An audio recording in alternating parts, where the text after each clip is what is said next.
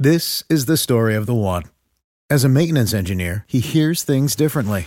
To the untrained ear, everything on his shop floor might sound fine, but he can hear gears grinding or a belt slipping.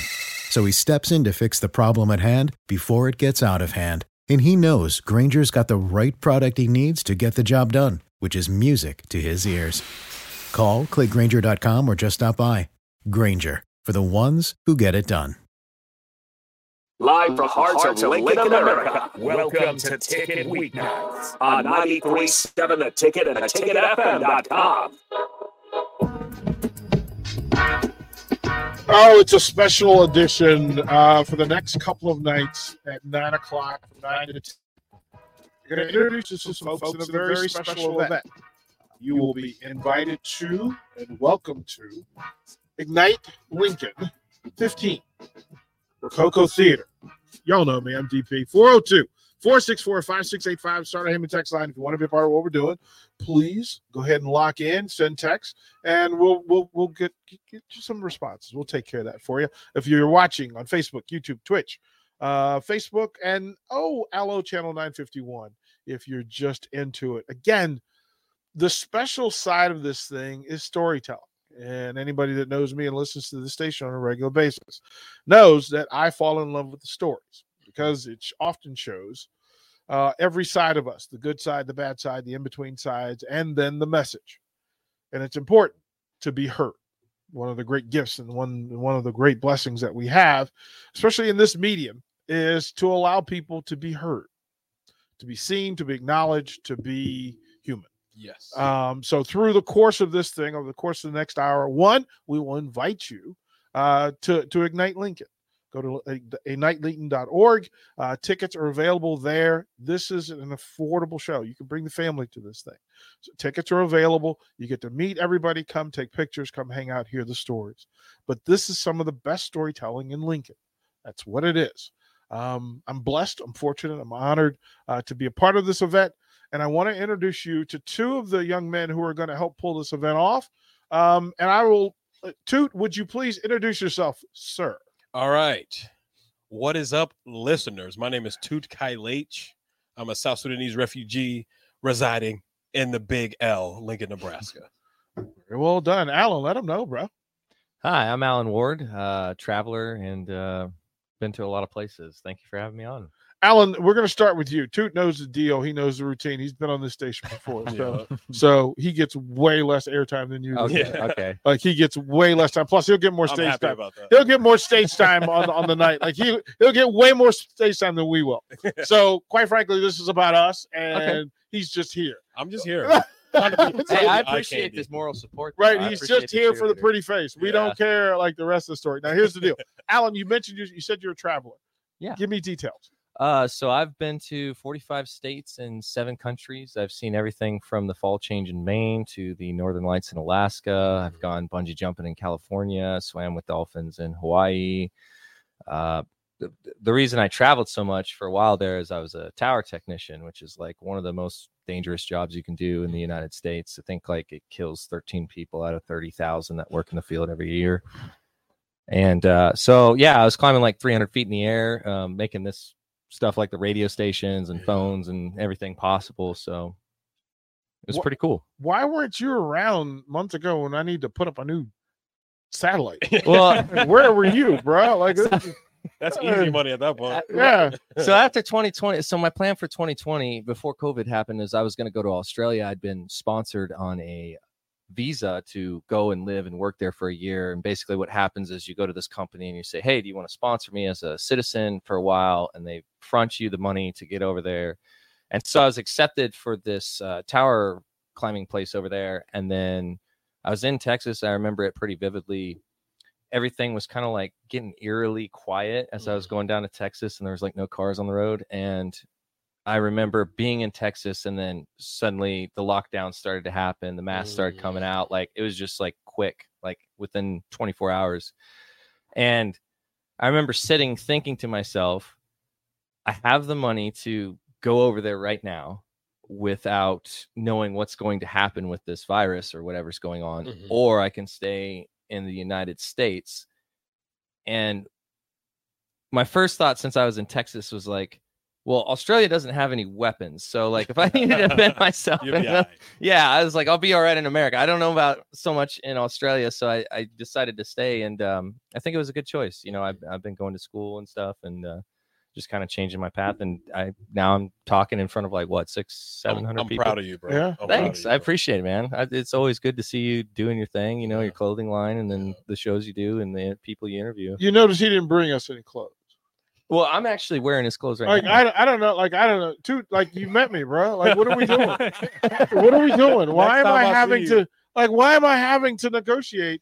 Harrison, look at it. He looks good in clothes, man. He does. Like, he looks good. This I hope so. I wear him every day. Right. Like, I mean, like, you know how to do that. Like, we know how to put him in clothes. I mean, he's got hats, bags, tracksuits. And we have nothing yet. So there's that. We'll change that. Yeah. Allan, tell me, where's home? So home's technically Lincoln for me. I came here when I was 17 years old out of the foster care system. My uncle, Eric Conley, got me out of the foster care system because he was a foster care kid himself. So when I started off in Lincoln, I literally had no friends, didn't know anybody in high school. So it was a pretty rough transition up until I was about 23, until I started establishing myself. But I love this town. It's beautiful. I've been to a lot of places and a lot of different cities, and I wouldn't change this town for the world, honestly. I mean that with all my heart. Through all of this, right? And again, the stories are why people will show up and give their time and listen. And there's always stories behind the stories, right? We meet the current versions of ourselves, and then sometimes we miss the thing behind the scenes that people don't notice. So Allan, I'll say this. We talked a little bit before, and there's a lot of commonality, and we miss so many of those shared moments by not talking. Right. By not talking. And when you sit down, we find out, listen, you and I both, man, we're both on a search.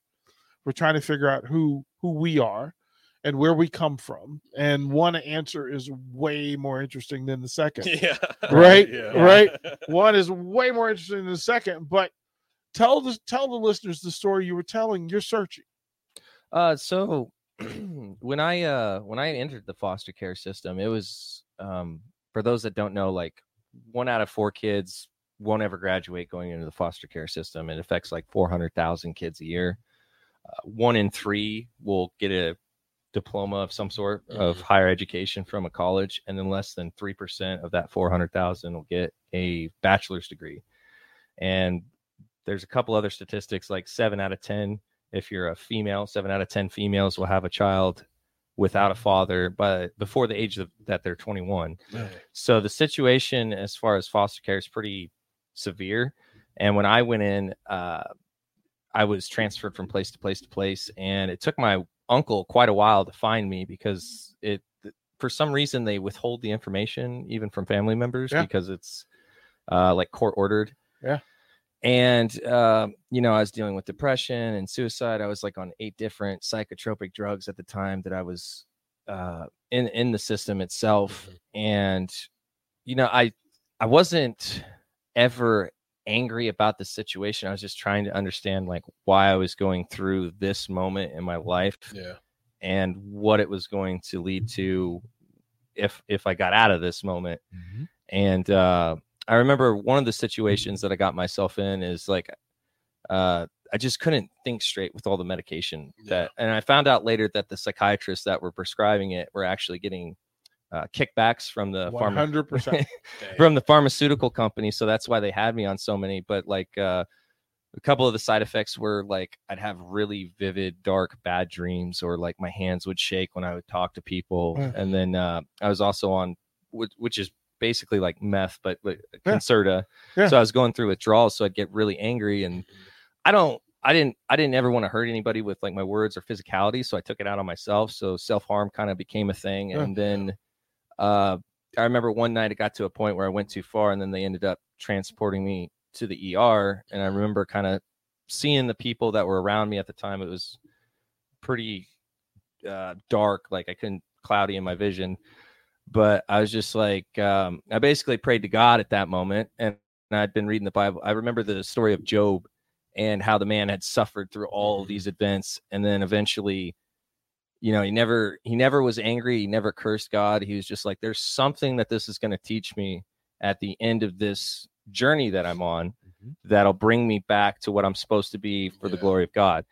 And so I prayed to him. I was like, I don't know what you're doing with me right now. I don't know where I'm at. Like, I Welcome just to like, the team. yeah, if you let me survive right now, like, I promise Yeah. I'll make the most of it. Right. So, and then my uncle got me out when I was 18, and it was a rough transition, but things started getting better. And then about 26 is when I started traveling and stuff. So through all of this, and again, shared the commonality, the shared meeting place. A part of my journey took me into science, and science informed me that every single one of us shares 99.3% of the same DNA. Talk about page for page. that's crazy. The to think same about. DNA, that it's word for word the same. And then there are, 7.7% of there are variances, different combinations that provide the uniqueness of us all. But that all of us require, in order for DNA to process the way that it needs to, that all of us require friction. Yes. All of us require friction. Makes sense. And the most unique and the strongest things on the planet go through the greatest amount of friction. Yes. The greatest journeys, the greatest stories ever told, all have friction required. And then they also say that your DNA from your past ancestors. This is the story of the one. As head of maintenance at a concert hall, he knows the show must always go on. That's why he works behind the scenes, ensuring every light is working, the HVAC is humming, and his facility shines. With Grainger's supplies and solutions for every challenge he faces, plus 24/7 customer support, his venue never misses a beat. Call quickgrainger.com or just stop by. Grainger, for the ones who get it done. Carries into you. So whatever they experience. Tell it. Yeah. I don't know. Tell it. Have you No, heard about this that? is, Yeah. no, so this is the thing. Through the journey and finding all the stuff, what I then found out is to go back, and because I didn't know DNA, I didn't know anything about the science, Right. but learning my friction took me into this path, and it led me to people who could tell the story. And then it goes back, and they say we can track your male DNA back to the pyramids. That's wild. Right, that Ramses the Third, we share some of the same DNA, and he's sitting in a tomb next to King Tut. Yeah, right, and you don't know Chilling. this stuff about yourself. I also found out that so in Civil War in America, Right. started in Alexandria, Virginia, right where I'm from, at a hotel where the Confederate folks had put a flag on top of the hotel, and President Lincoln, sitting in Washington, his soldiers reported and said, "Hey, they've got that flag over there. What do you want us to do?" And he said, "Go get it. yeah. Go take that down." Had that And he dog sent in 'em. crew over, and they go up to the top of the hotel. They have to go up the stairs, and the first guy up gets to the flag, and he gets to the bottom of the bottom of the stairway, and he's shot and killed. First casualty of the Civil War. Wow. Shot and killed. That was my third cousin. The person that shot him was also my third cousin. So crazy, because it was families fighting other families. Yes. Like so much of the history behind it. We think of, if I asked Harrison, and it's different. Each conversation is different. So if I asked Harrison, what is his family name? Harrison, what is your family name? Arns.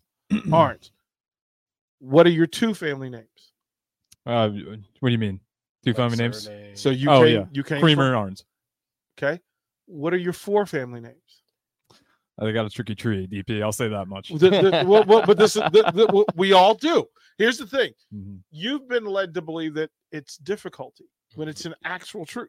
And I didn't know one name. I didn't know any of the names. Then you realize you have four grandparents.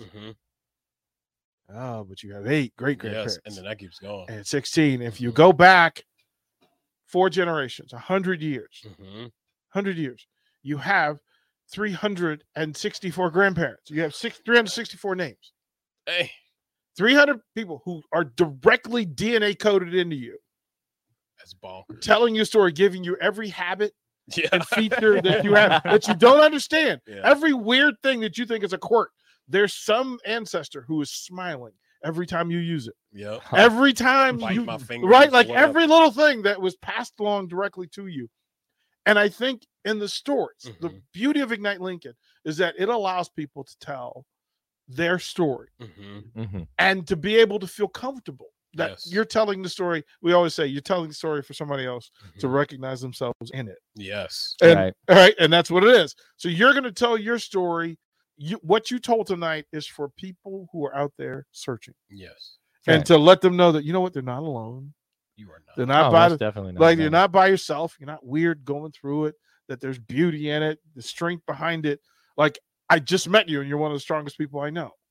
Oh, well, thank you. So what you've been through, look, man, tell your story. Like, that's the beauty of this thing. Toot, let them know. Okay, let's tell the story. Okay, so Ignite sprung from Ignite Talks. And that was started in 2006 by Brady Forrest. Okay. And Bree Pettis. So their whole envision was everyone speaks. And with that came 350 plus countries of them doing talks, of Ignite Talks, right? And so they're worldwide, but the mission is everyone speaks. So they believe, and we believe, that with public speaking, it builds individual confidence, and things like Ignite Lincoln builds the community in that way. So what we're trying to do is make it possible for everyone, anywhere, anytime, to learn how to present their ideas and their stories. And it's also about having fun. And what you were just explaining earlier, we all kind of share some sort of similar struggle. And when you see somebody else kind of verbalizing and communicating your kind of issues, oh, I'm not alone. I have a friend, I have a brother, I have a sister who I can confide in and ask questions and get advice. So that's what Ignite is about. But Ignite Lincoln started in 2010. But Ignite Lincoln wanted to make more of an impact on Lincoln. So in 2013, they opened it up to the community and opened up to get sponsors, and all the tickets that were sold were then given to nonprofits. And the people that are at these events get to vote on the nonprofit they want to give their money to. Are you allowed to say who those 5 nonprofits are? Give me some time, because I have them. Okay. Well, we have time. We got a full hour, so we're good. Oh, we got time. We're good. I need the Toot story. Oh, you need my story? It's a great story. He's told it to me a couple times. Yeah, I need that story. Like, who you are, who am I, where you're from, who you're trying to be. Like, this is a good question. Okay, so my name is Tud Kailech Tuanguiraich. So those are my 4 grandfathers. Wow. So in African culture, they always quiz you, so you know who are your Isn't forefathers. that just like, I miss that so much. Yes. So every time I see one of my uncles or my dad's friends, they'll be like, "Who are you?" Yeah. And they'll be like, "Okay, keep going." Yeah. Keep going. So yeah. So I'm a South Sudanese refugee. Okay. My parents fled the States. They fled Sudan at that time because of civil war, because of all the adverse effects that came from it. They traveled down for a week, got to Nairobi, Kenya, in a refugee camp, Walda refugee camp, and I was born there. Before that, my mom had 3 kids, but they passed away due to all the things that go on during civil war. There's a lot, man. And so was born in there. 2 years later, before that, we were applying for sponsorship to come to the United States. And then we were picked up 2 years later by a Catholic organization in Texas. And I'm still trying to figure out who it is. So yeah, so my parents, we grew up, pastoral, cattle herding. Then we came here.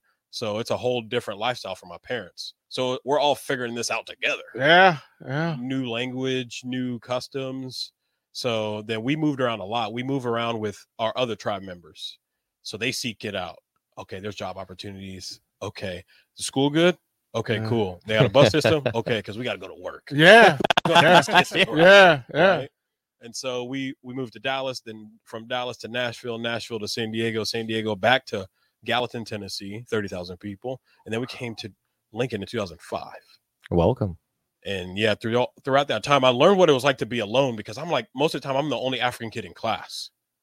So I'm like, okay, I'm trying to fit in with some of my African-American friends, but they're like, nah. Nah. You can? Yeah. but you African. It's I'm like like- a different. It's a different kind of Yeah. like But I'm like, culture. wait, yeah. aren't you African too? Yeah. But when you're young, Hey man, you're just look, ignorant to it. look.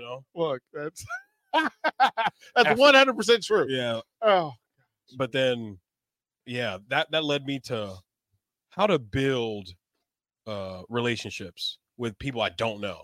That taught me how to start a conversation with a person I just met in the elevator, or somebody I'm walking down the street with. Like, it's kind of weird. We're not talking to each other. What can I find? Oh, I like your shoes, bro.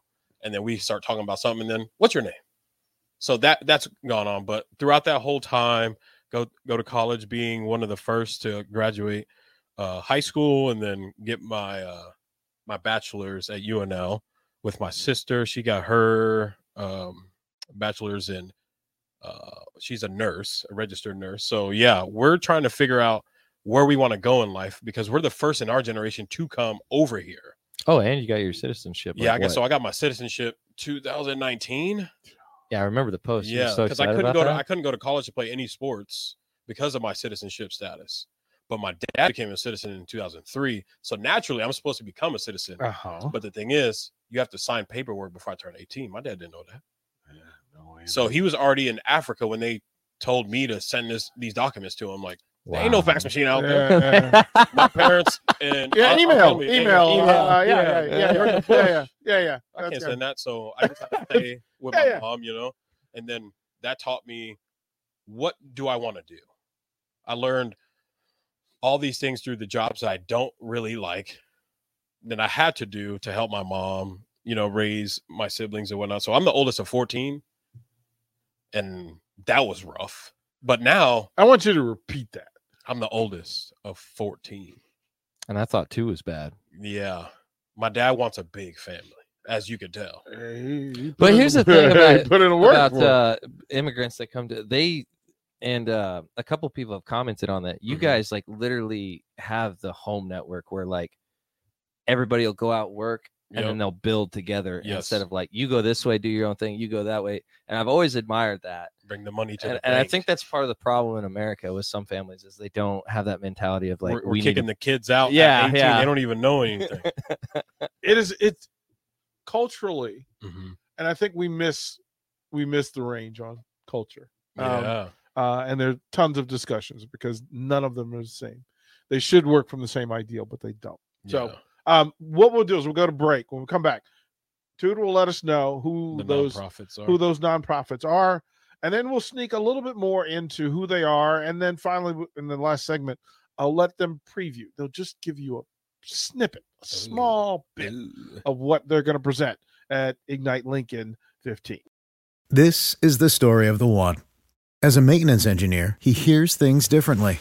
To the untrained ear, everything on his shop floor might sound fine, but he can hear gears grinding or a belt slipping.